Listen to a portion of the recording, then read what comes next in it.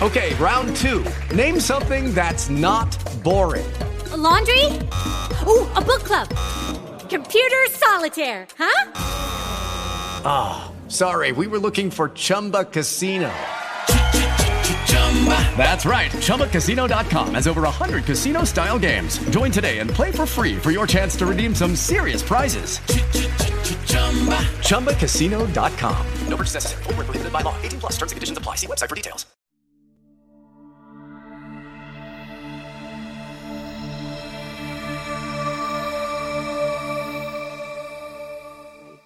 Hello, my name's Debbie Evans and I'm the nursing correspondent from UK Column. And today I'm so excited, actually. I've been really looking forward to not an interview, because I think this is going to be a meeting of minds and a relaxed conversation.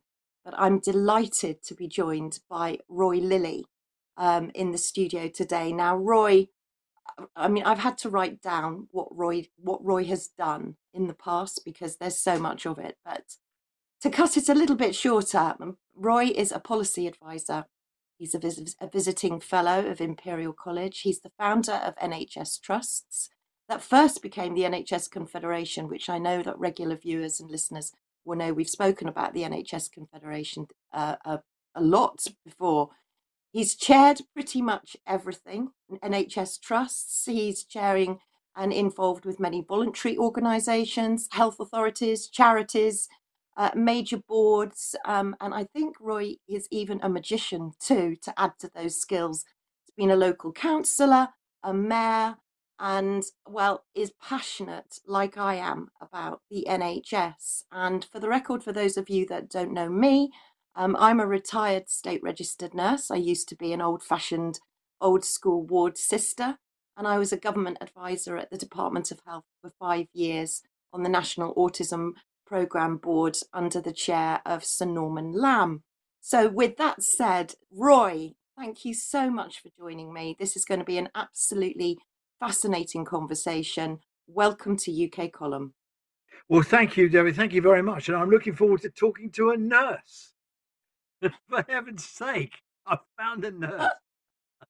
Amongst 120,000 vacancies, I've found one. So it's good to see you. Thank you for that very kind introduction. Somebody said the other day I've had more chairs than IKEA. So that's probably right. But anyway, let's roll up our sleeves and get into it. Let's talk. Oh, and do you know what, Roy? Because that is the one thing that I absolutely love about your approach. And I have to tell people that genuinely, from the bottom of my heart, I think that if I was a matron of a hospital and Roy was the hospital manager, then we would have a very different system to the one we've got now. But what I want to sort of look at is statistics as well, because I think statistics are very important. And I've listened to a lot of your podcasts, and I know you'll correct me if I'm wrong. So the NHS spends £360,000 a minute. That's a lot of money a minute. Yeah, I worked it out myself. I had to get some more Duracells for my calculator, and I worked it out myself. I'm rather proud of that. And not only that, 7,000 patients you calculated that the NHS sees every minute. Is that every right? 60? Yeah, 7,000 every 60 seconds. I mean, I did it because people say, yeah, the NHS is very big and it's the fifth biggest employer in the world. Yada, blah blah blah. But until you kind of bring it home. If I said to you, £1 billion, I don't know, I don't know how much £1 billion is, but you can't pile it up on the kitchen table. You can't really imagine it, can you? But if you say, £300,000 a minute, 7,000 people, you think, blimey, this is a big organisation. It needs proper organisation, and it needs, a lot of people to run it. So, I dreamed that I did actually calculate those two figures. I think I used them in an article that I wrote recently. Yeah. Yeah, you did. But, Roy, we're of a similar generation. I'm as passionate about the NHS as you are. I trained in it. My children were born in the NHS. The NHS has saved the lives of more than one of my relatives. So I'm as passionate about it as you. But back in my day, it was an honour. If you got accepted as a student nurse in a London teaching hospital, it was a great honour. And we had pride in our uniform. And we go back to hospitals where we would walk in with a bunch of grapes, a bunch of flowers, the windows would be open, and there would be a chair by the side of the bed for patients' relatives to sit in. What has gone wrong? We have now got 7 million on the waiting list, NHS in collapse, nurses leaving in their droves. What are we coming to? How have we become this? I mean, I agree. I was actually born before the NHS, and my big worry is that I'll die after it's gone. And it's it's in a very difficult place.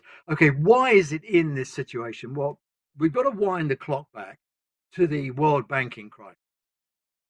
Before that, we'd had a Labour government. Andy Burnham and Gordon Brown had put a lot of money into the NHS. They'd inherited it from the John Major years. It had been run down. Brown put in a huge amount of money. They stabilised nursing salaries. They got the waiting list down to almost nothing. Andy Burnham, I remember standing up in the House of Commons on a Wednesday afternoon on a health question saying waiting lists are down to almost nothing.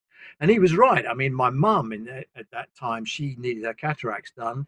She got diagnosed as needing her cataracts done. One was done the next week, and the other one was done the week after. So it was money talks really in those days. Then along came the World Banking crisis. Well, it took everybody by surprise, and this is not a program about economics, but following the World Banking crisis, the NHS, well, the whole of the public sector took a hit. Local government had their budgets cut by about 40%. George Osborne became the Chancellor, and we had a period of austerity. Now, the NHS, to survive financially, the historic uplift it needs since the 5th of July in 1948, when it was born, to today, the average uplift it needs is just under 4%. If you give it just under 4%, 3.8%, 3.9% a year uplift, it can tick along. It's a struggle, but it can tick along. In the 10 years after the World Banking crisis, the NHS had pretty much flatline funding, 0.1%, 0.2, 0.9. So we had a very prolonged period of flatline funding. During that period, we didn't train enough nurses, train enough doctors, build enough hospitals, refurbish enough hospitals, rebuild stuff. We didn't invest in enough kit. And so we had this very fallow period. Then, of course, along came COVID. And we forget, because COVID's given us all a sort of collective amnesia, we forget that we went into COVID with record numbers of people on the waiting list. 4.5 million before COVID were on the waiting list, record high. And we had 40,000 nursing vacancies, we think, because at that time, the vacancies weren't collected centrally. So we only estimated the number of vacancies by looking at the number of adverts there were for vacancies, which, I mean, you'd laugh if it wasn't so serious. But so we had about 40,000 vacancies. 4.5 million people on the waiting list. Along comes COVID, bosh, everything is knocked sideways. All the budgets got screwed. The NHS was given a hell of a lot of money to cope with PPE and all the rest of it. And we come out the other side of COVID. I mean, I'm not sure we're out of COVID yet, but on the other side of COVID, we've come through it with the NHS in a really poor state because we got exhausted staff. 40,000 nurses left last year before retirement. 40,000, about 30,000 look like they're going to leave this year before retirement. So the staff are knackered. They can't see an end to it. The waiting lists have virtually doubled. They say there's over 7 million. I think it's probably closer to 10. And I think a lot of staff are just saying, I can't do this anymore.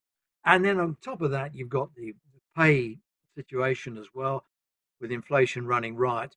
And so really, I think, I'm sorry to give you a rather long answer, but why are we in this situation? We had 10 years of flatline funding.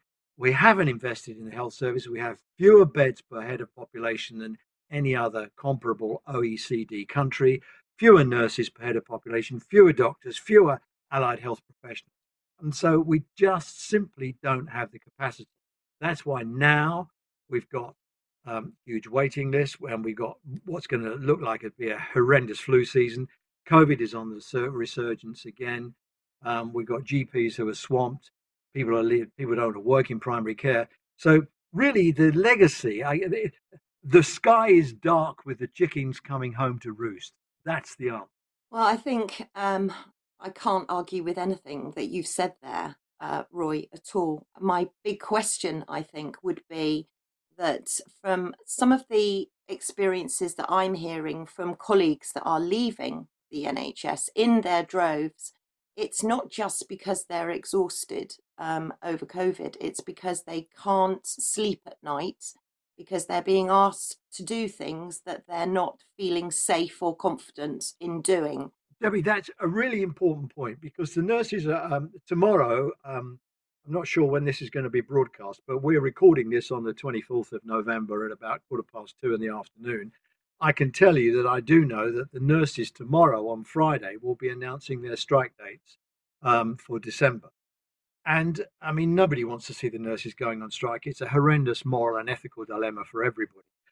But if you talk to nurses, yes, they want their pay sorted out, but a lot of them are saying exactly what you said. And as an ex-nurse, you will know this is right, that they are concerned that they're practicing dangerously. They're not practicing safely. They're concerned that they can't do the job properly because there's just not enough of them. I mean, we're seeing. I mean, you will know this, and I'm sure we're talking to an educated listenership here. That hospital wards have bays in them, and they have 4 people on one side and 4 on the other. So you have roughly 8-bed bays on a ward. Now, a lot of wards now are doing 8+1, where they put an extra bed in the middle down against the window, and so you're getting a qualified nurse who's often nurses tell me that they're looking after 2 bays with a couple of healthcare assistants, and now they're getting bay +1. One nurse told me it was bay +2 because they had a bed next to the nursing station in the corridor. I mean, you can't. I mean, what can you say? I mean, you can't be critical of that. People have got to go somewhere, but you can. The point I wanted to make was you're absolutely right. A lot of the concern that nurses have is their ability to practice safely, and that's I don't know what the answer to that is, but I mean we're a long way off getting an answer. I'm really grateful that you said that because I would echo it. And I would say that if I was in a clinical setting now within the NHS, I would be feeling extremely comfortable. And, nurses, when I trained, Roy, and you'll remember this, we had actually, it's a good point because the first hospital that I was ever in was St Bartholomew's Hospital, where they had the crisp aprons and the hats, and everyone was very proud of their uniforms. And you had the Nightingale ward, didn't you, with the beds down each side? Yeah, and we had windows open and doors open and fresh air coming through and day rooms and all of this. And then we went to the national uniform, which I was very disappointed in. I trained at the Royal Free. And it looked, it was just a blue and white check, but we were still proud of our uniforms, and our uniforms were laundered in the hospital laundry.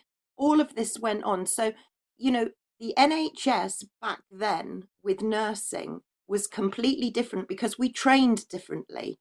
Now, you don't know when you go on a ward if you're speaking to somebody that's collecting the menus, or whether it's the ward sister, or whether we even call them ward sisters anymore because everyone seems to be called managers. And the problem is that the nurses, I feel, aren't getting the practical training and the quality of training that we got, because now with the advent of Project 2000, many nurses are graduate nurses. They come in after 18 months of being in uni and decide that maybe it's not for them. And the basic nursing skills that we were taught, mouth care, making beds, bed baths, all the basic nursing care, touching patients, taking their pulse, all of that's gone. There is a huge debate over nurse training. I mean, there's one group that say, nurses are working now in a very complicated environment. They need to know a lot more than they did perhaps when you were nursing, in terms of the technical issues and machinery and stuff like that, drug administration and things like that. And nurses need that degree education. They should be educated at least as well as everybody else, and everybody seems to have a degree these days. And it's important. And there is a big slug of their training that is actually done on the wards. On the other hand, there are people who say, I think that with an equally valid argument, that say, actually, does a nurse have to have a degree? Really? I mean, if they want to get a degree, that's fine. Does it, the basics of nursing, which you've just touched on, really haven't changed since Florence Nightingale. I mean, the basics are the basics, and they've got to be done, and they should be done properly with care and compassion and skill. And it's a very difficult thing. And I was actually very pleased to see that the nurse training also embraced an apprentice nursing training, where people earn while they learn. So they're actually, when they're on the wards learning, instead of it being a 3-year course, it's a 4-year course, because it can lead to a degree over a longer period. So it kind of satisfies the people who say every nurse has to have a degree. But I honestly don't think that it's sustainable, because I think nurses now leave with a huge amount of debt. And when you look at the amount that nurses pay, then nurses get paid. I mean, I'm not saying they're some nurses do very well, and quite right too, but they're never going to pay that debt off, really. And it's a big disincentive, I think, to going to university to be saddled with a whole load of debt. And the other interesting thing is this: there's 2 figures here for you. 1 in 3 nurses on university, and sorry, 1 in 5 nurses on a university course, 1 in 5 don't complete the course. 1 in 5 don't complete the course. When they're qualified, 1 in 3 leave. Now that says something about how we recruit people into that training environment.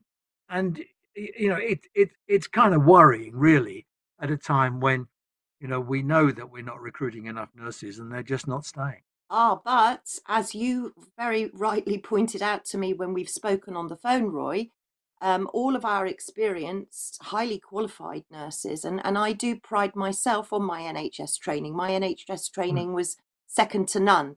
It really was.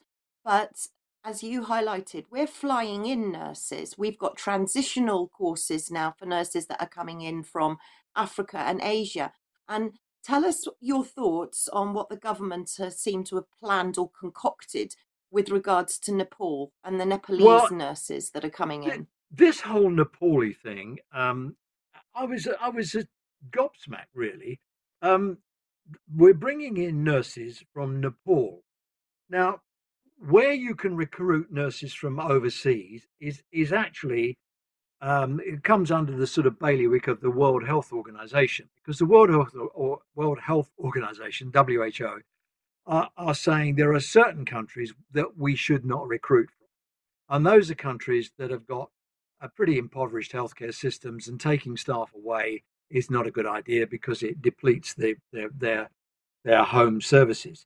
Now, Nepal is on what the WHO call their red list. Their red list are a number of countries where they say, do not recruit from these countries. Now, Nepal is on that list.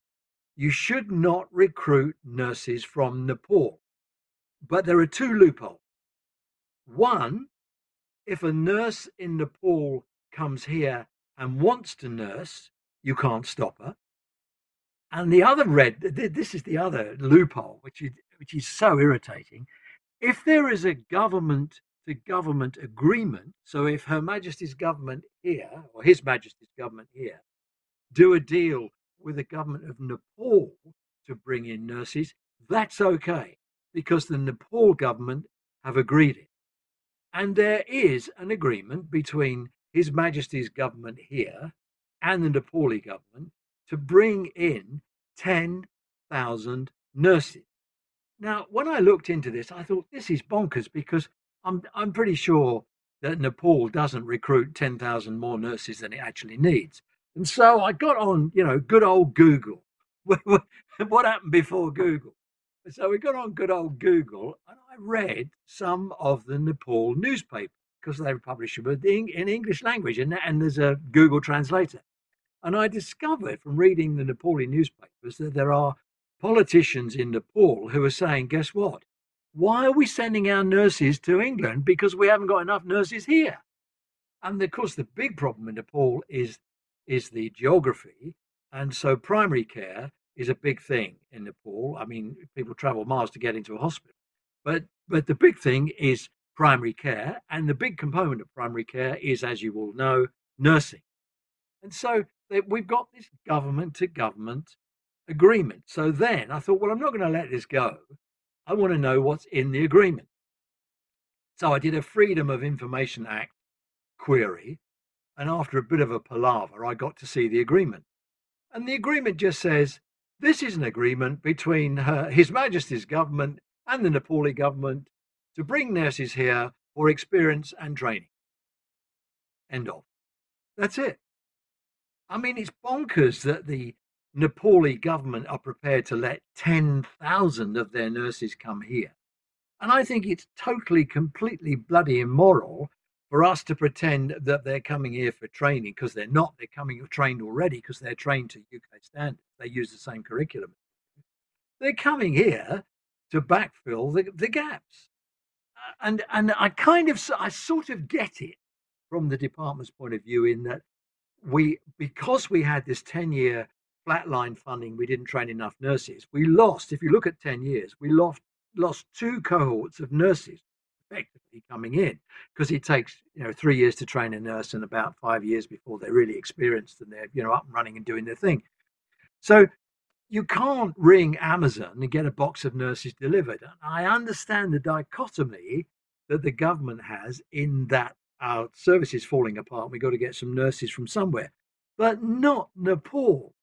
And they're coming in from India as well. And good luck, it's lovely to see you and thank you for coming. But again, if you read the Indian press, the Indian government is concerned and starting to get concerned that their nurses are disappearing. They're not just disappearing to come here, they're disappearing to go into all kinds of places. And if you look at the Far East, the Philippines, the nurses, they do actually recruit more nurses, train more nurses than they need in the Philippines, knowing that they will go abroad and they will go overseas and send money back home to their families. That's been going on for years. But they're not coming here now in the numbers that they used to. Why is that? Because they're very well trained, they speak good English, and they can work anywhere they want. They can work in America and get paid nearly double what you get paid here. They can work in Australia, they can work in South Africa, they work in any English-speaking country. Most of them have sunshine and we don't, and most of them pay more than we don't. So this whole idea of bringing people in from overseas, I just think is just a bonkers idea. Well, I agree. But you know what I would say is that where we've had this fallow time in training nurses, I accept that we haven't trained enough nurses. You do have, or not you personally, but the United Kingdom has an army of nurses my age and a little bit younger and maybe a little bit older that trained in the 70s and the 80s who are still of pretty good health, able-bodied. And there's an army of us, Roy, and we won't go back. It's just hopelessly clunky and horrible. I must have had 50 letters from nurses who read my stuff and they say, and I've said, about return to nursing. They say, Roy, you should try it. It's just horrible.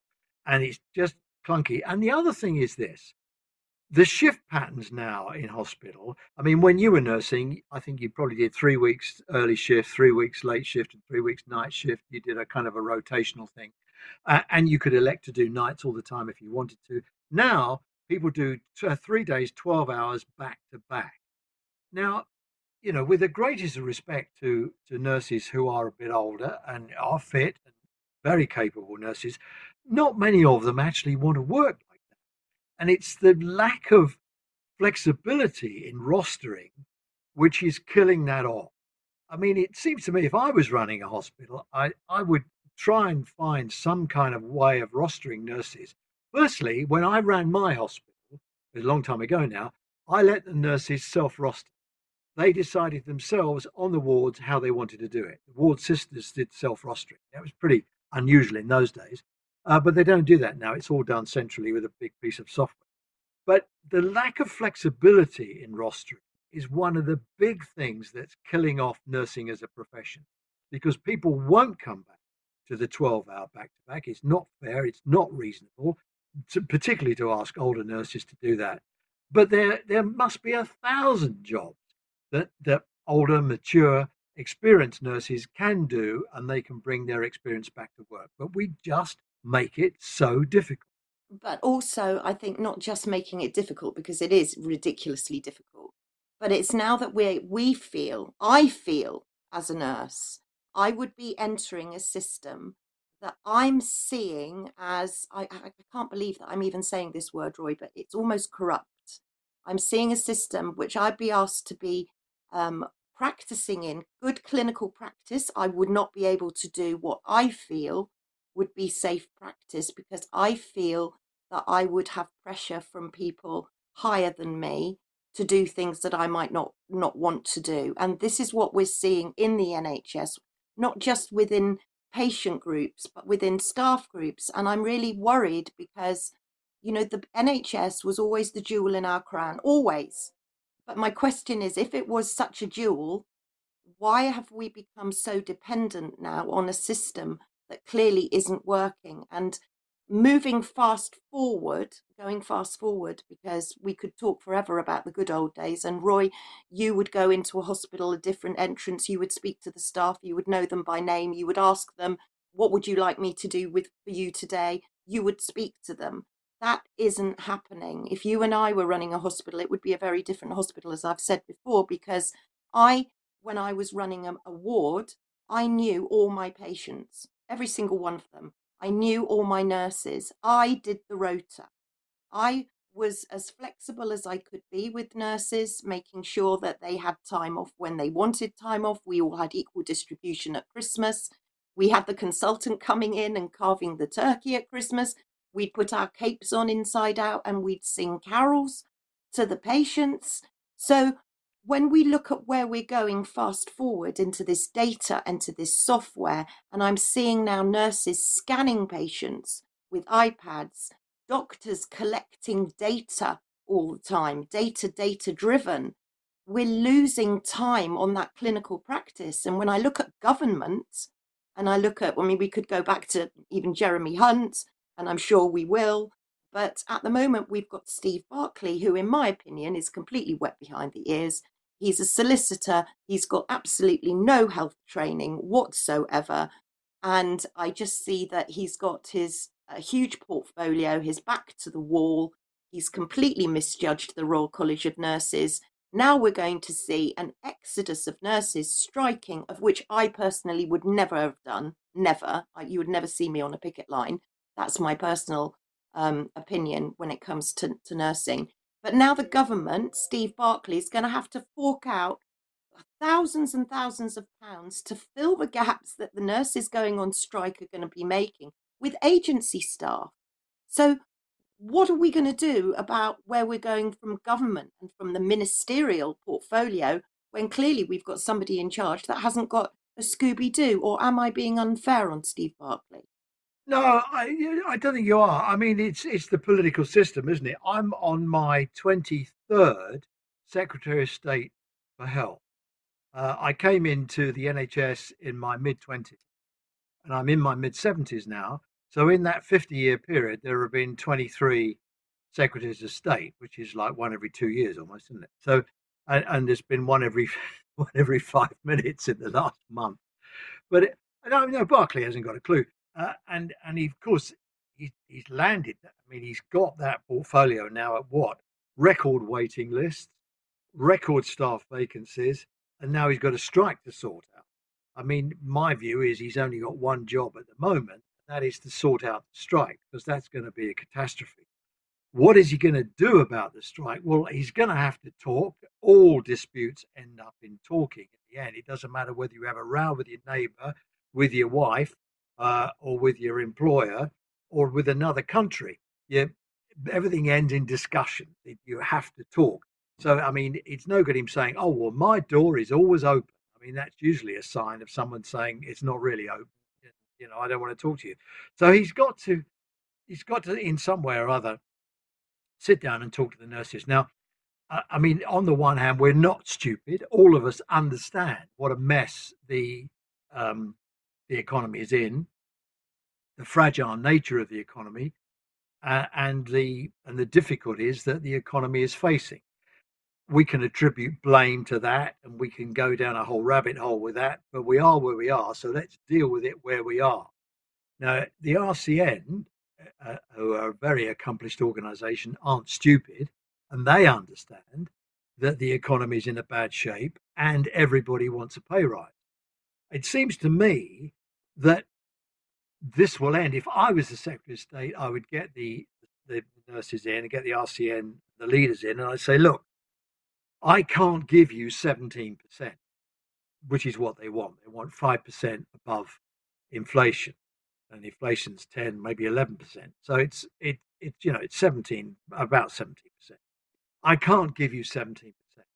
You've had 4.5 this year. I'll give you an extra 1.5. I'll bring the 4.5 up to 6% this year, and I'll give you 6% next year. I have no more cash. I can't do anything else.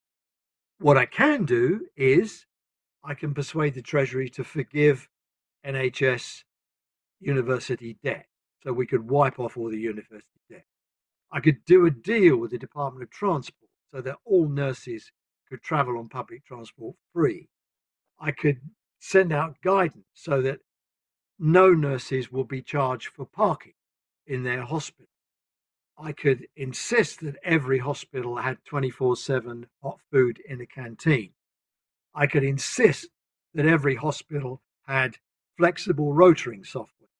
And I could insist that every trust had a creche, because at the moment, childcare costs are wiping out what band 4 and 5 nurses are earning to look after their kids.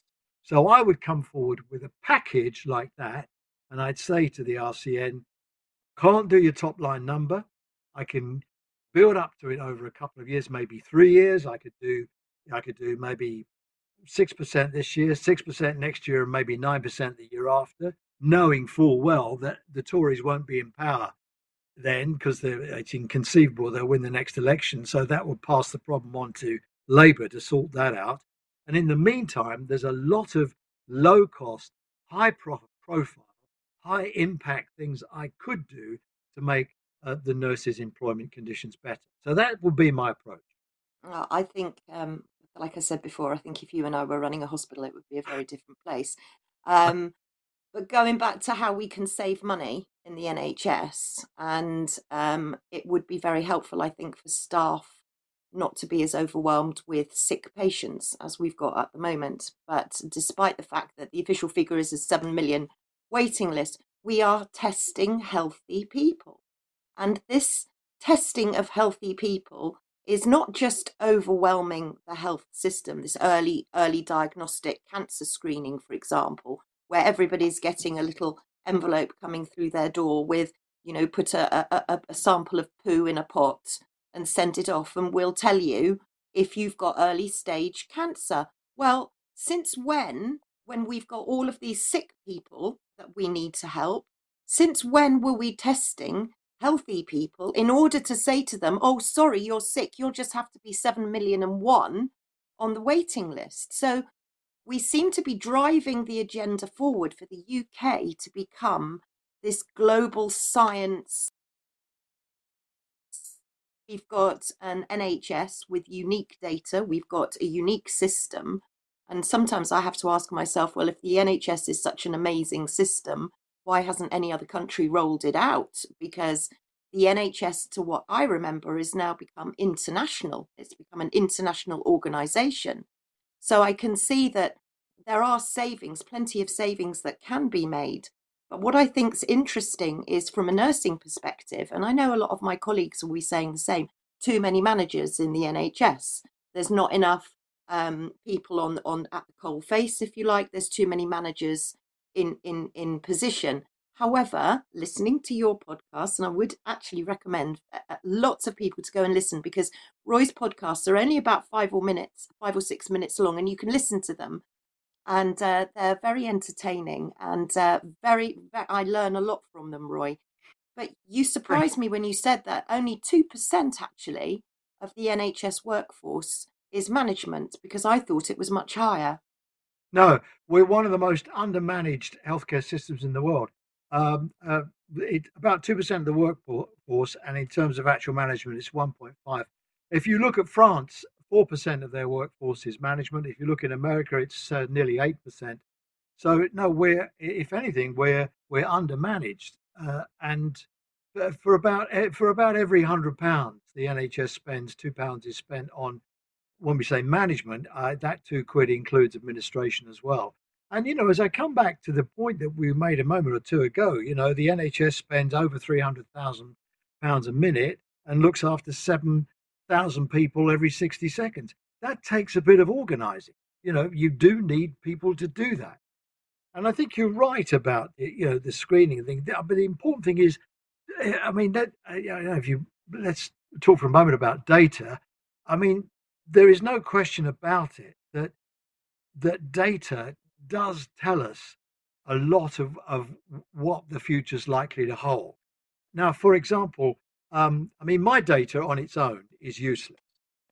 My data, maybe compared to your data, might have something it can tell us, but all our data together tells us such a lot.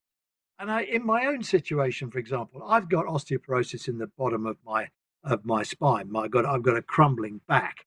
Now, there's not much I can really do about that. There's vertebraplasty and bits and pieces that I can have done, and probably I'll go down that road eventually. But the thing is, you see, my mum had osteoporosis, and her mum had osteoporosis, and with the amount of skills that we've got now, it would have been perfectly possible when I was in my teens to say, you know what, Roy, you're going to have to look after your bone density, because as you get older, if you're not, you're going to end up like your mum.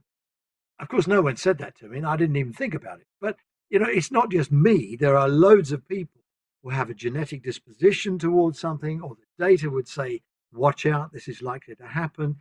And so I think in terms of the NHS budget and saving money, I mean, it's very difficult to save money. Yes, you can go around turning off the lights, and you can use both sides of a piece of A4 and all that. We've done all that. But when you have to get to the point when you say, what do we do to stop people getting sick in the first place? And the interesting thing is, the World Health Organization tell us that 60% of presentations into the healthcare systems are lifestyle related. 60% lifestyle related. Now, I think that's really interesting. And if we're going to do something about demand in the NHS, queue theory isn't going to solve our problems of waiting. We've got to stop people getting sick in the first place. Roy, there's so much to unpack there. I'm hoping very much that you'll agree to come back to UK Column and talk to us again, because the World Health Organization is a whole different subject, and I would really love to be able to explore that with you, because I do have a few reservations, well, more than a few reservations about the World Health Organization. Well, yeah, I mean, just let me say quickly, I'm not totally enthralled to the World Health Organization, and I've referred them twice now in what's happened, and I do understand that there's reservations about the politics behind it. Mr. Tedros, of course, would argue with that, and I think Donald Trump pulled America out, didn't he, during his presidency, and Biden took them back in. And it's not without controversy, of course, I accept that. But I think, what I think they are good at is collating numbers. And if you move away from their policy and just look at the numbers, I think they do have some messages for us. See, Roy, when I look at, I will come back to the WHO. I'm hoping on another interview that we can do, because it really is a big subject. But we'll do that. Moving back to the NHS with a kind of caveat with the WHO too, it just seems that the NHS has become very authoritarian. It's become a law unto itself. We fused it now. I mean, we can go into the whole makings of Public Health England and etc., but we fused it with the UK HSA, We've got health and security that have been fused. We've got security guards at doors now, and we've got the NHS giving out a completely different message to one that the government are giving out. And the example that I'd give you on that, and the question that I'd like to ask you with regarding it, because a lot of our viewers and our listeners are asking the same question, is that currently at the moment, we don't have any COVID-19 restrictions. There are none. The government are making no recommendations. We haven't had any updates from Professor Christopher Whitty. So it's business as usual. But it's not in the NHS. When I ring my GP, I get a long-winded message telling me that if I've got symptoms of COVID, I'm not to come to the surgery. But to be honest with you, if I had symptoms of a cold or anything like that, I wouldn't generally go to someone that was vulnerable or to a surgery. But that's common sense.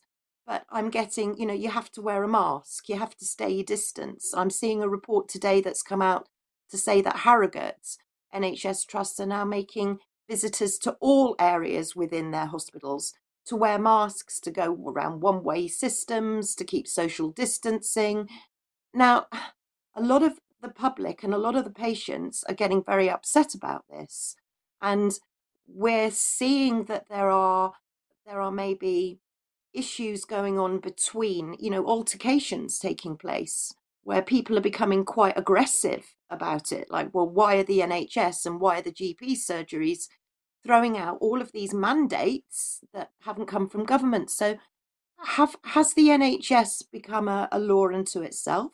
No, I don't think it is. But I think there's a lot of anxiety around what to do. And you're right to point out that there is no central guidance around where we are with COVID at the moment. And I saw the same. In fact, when you were setting that question up, I was going to talk about Harrogate but you beat me to it. You are right, and it really is very difficult. I mean, the problem is that COVID, as far as hospitals are concerned, hasn't gone away.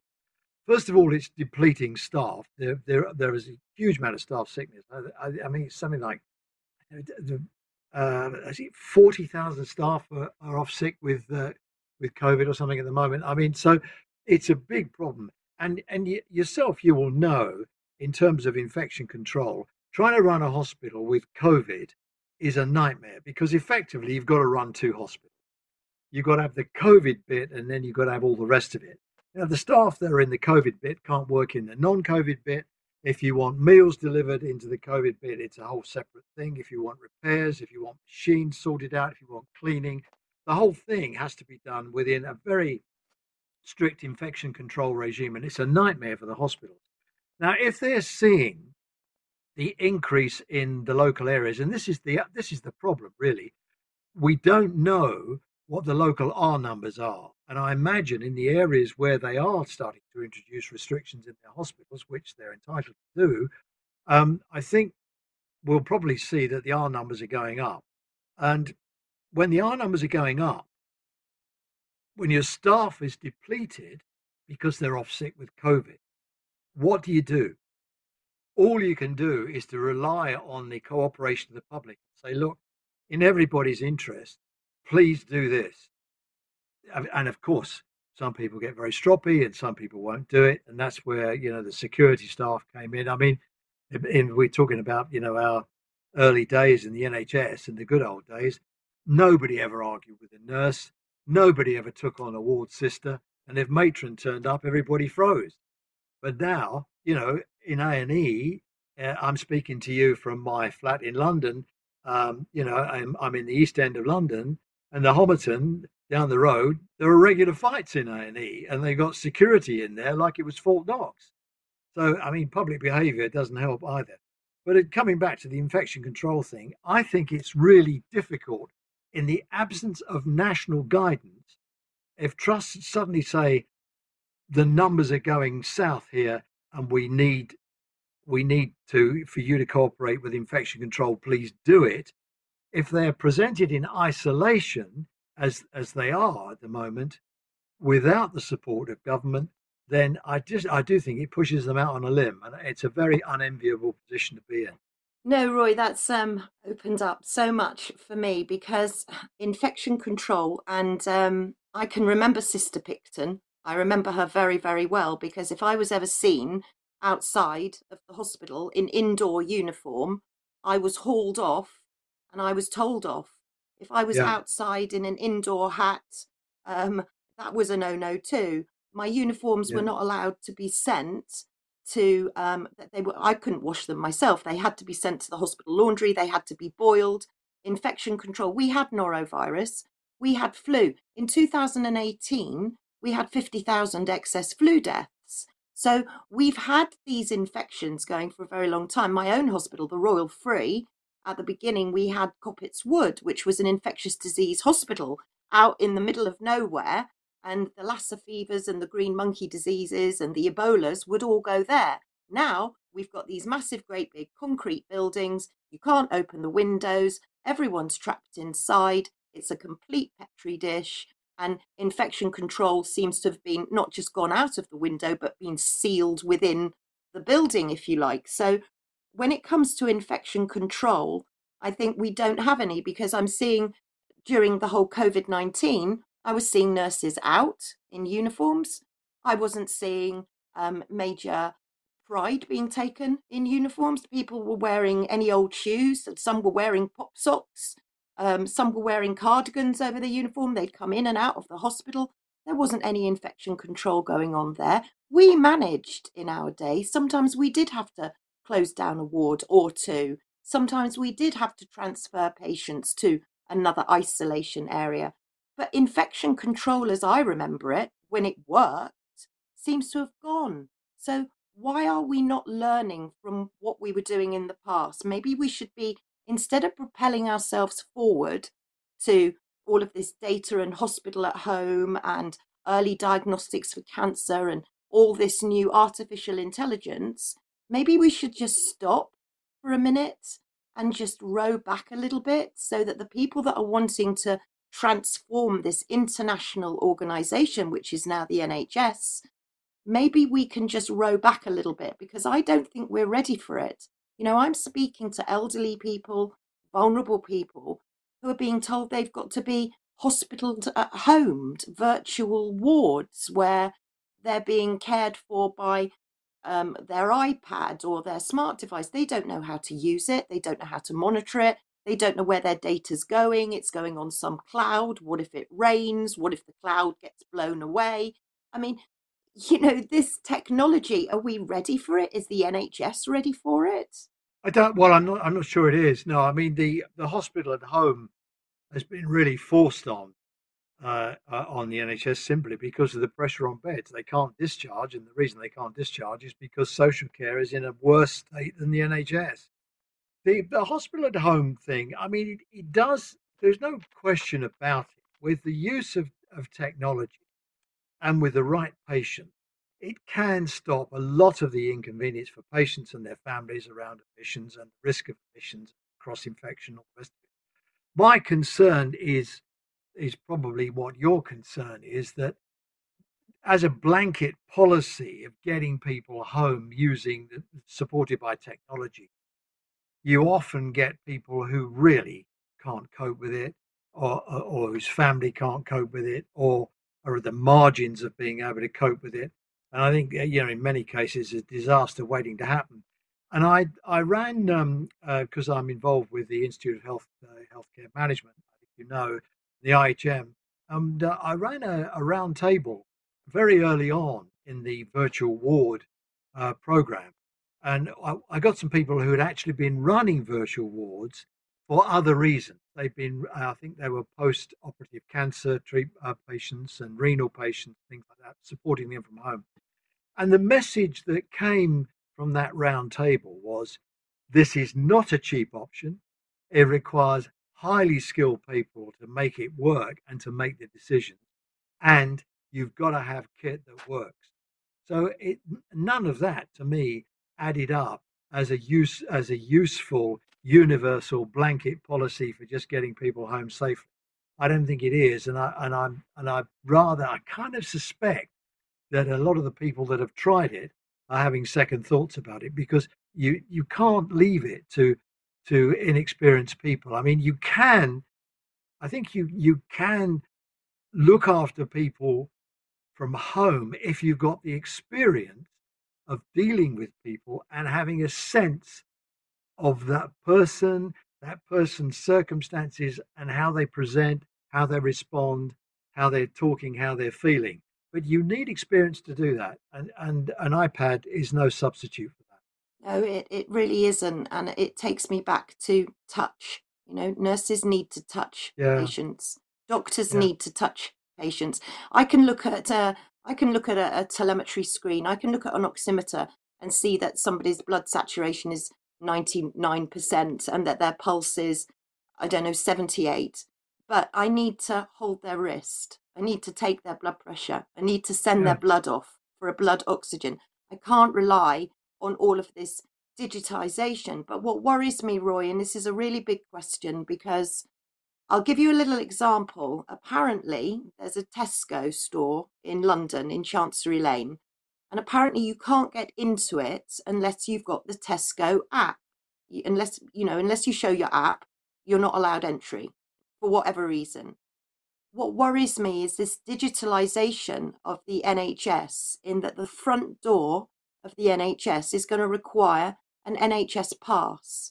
Now, I personally, I don't want to use, I don't use a smartphone really. I'm not very tech savvy. I don't want to use an app.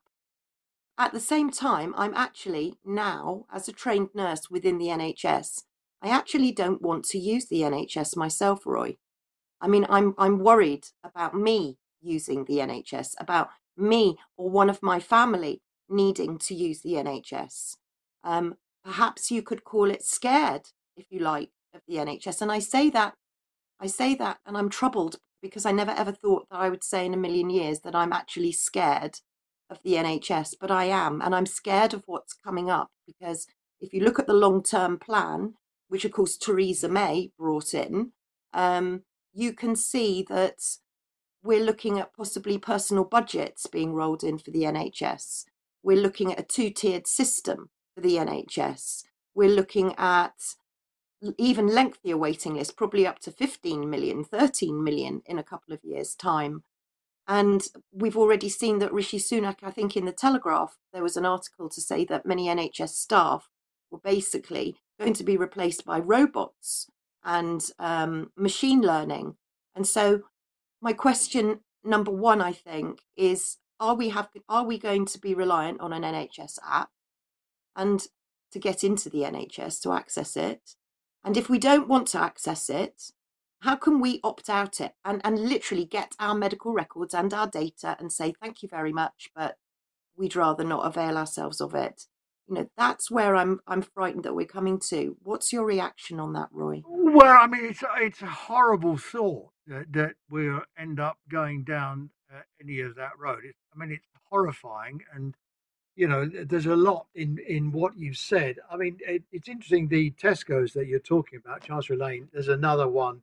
I'm quite near Canary Wharf. There's an Amazon store here, an Amazon grocery store. They've got the same thing, and you have the app, and you turn the app on when you walk into the shop. You scan everything that you buy and walk out. There's no checkout. It just takes the money straight out of your bank account. So that's what that's about. Now, the NHS app, of course, I mean, I have the NHS app. A lot of people find it very useful if you've got a long-term condition and you've got prescriptions that you want renewed. You can use the app. It's very simple. Get in touch with your doctor and that you say, I'm running out, whatever my tablets are, can I have some more?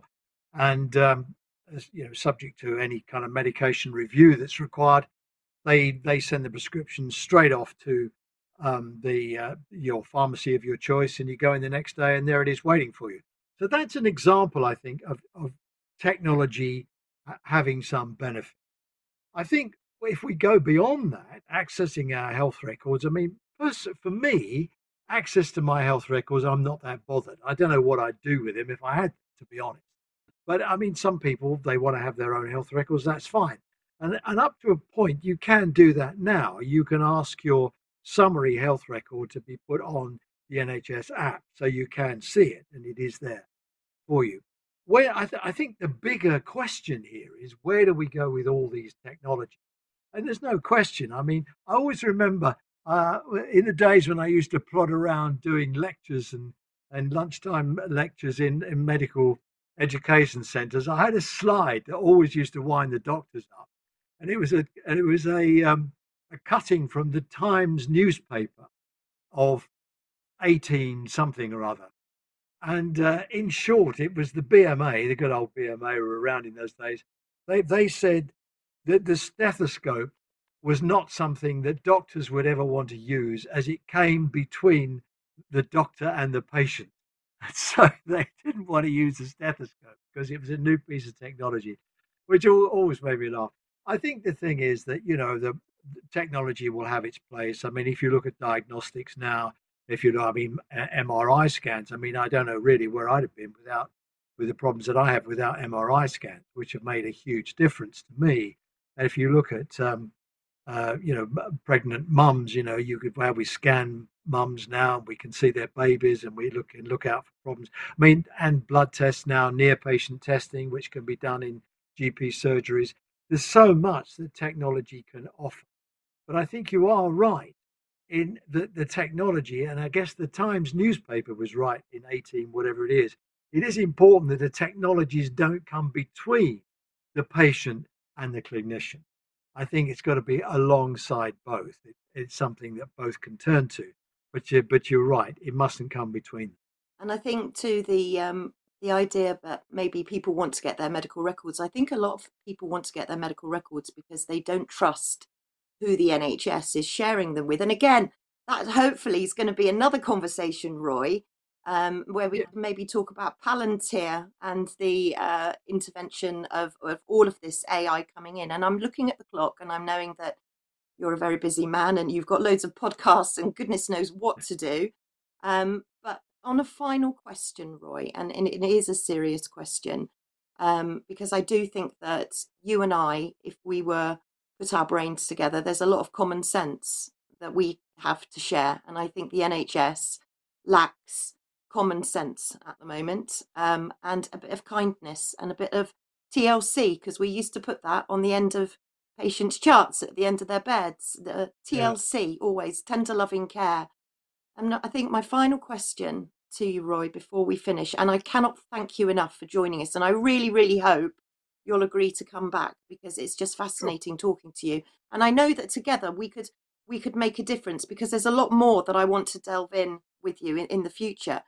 So finally, do you think your message to our viewers and listeners, I want to give you the final word and to say thank you again, but to leave the word with you. Is the NHS a safe place to be? And thank you, Roy Lilley. Well, it's a big question, and thank you. Before I answer it, just let me say thank you. I mean, I've really enjoyed having a sort of wide-ranging conversation. So often I do, news pieces or a bit on the telly or something, and the editor will say to me, "You got 90 seconds. Tell me what's wrong with the NHS." You can have a freak out trying to fit into the 3 minutes between the adverts. So it's nice to be able to have a wide-ranging discussion. And yes, I'd love to come back. And if you don't invite me, I'm knocking on your door. Say I'm back. So I will come back. But as far as the NHS is concerned, look, every day, 1.3 million good-hearted, highly trained, very motivated vocational people come to work to do the best they can in some very difficult circumstances. Today, more than 1 million people will be looked after by the NHS. Will they all have a fantastic experience? No. You can't do 1 million of everything, of anything, get everything right. But I can tell you that most people will come through the NHS today. They'll be enormously grateful. They'll be fixed up. They'll go home with a bit of peace of mind. And I think they'll be very pleased with the experience that they've had. So I'd say keep faith with the NHS. Please keep faith with it. It's going through a difficult time. It's there to support you, but we need to support it as well. So it's a job for us both. Keep the faith.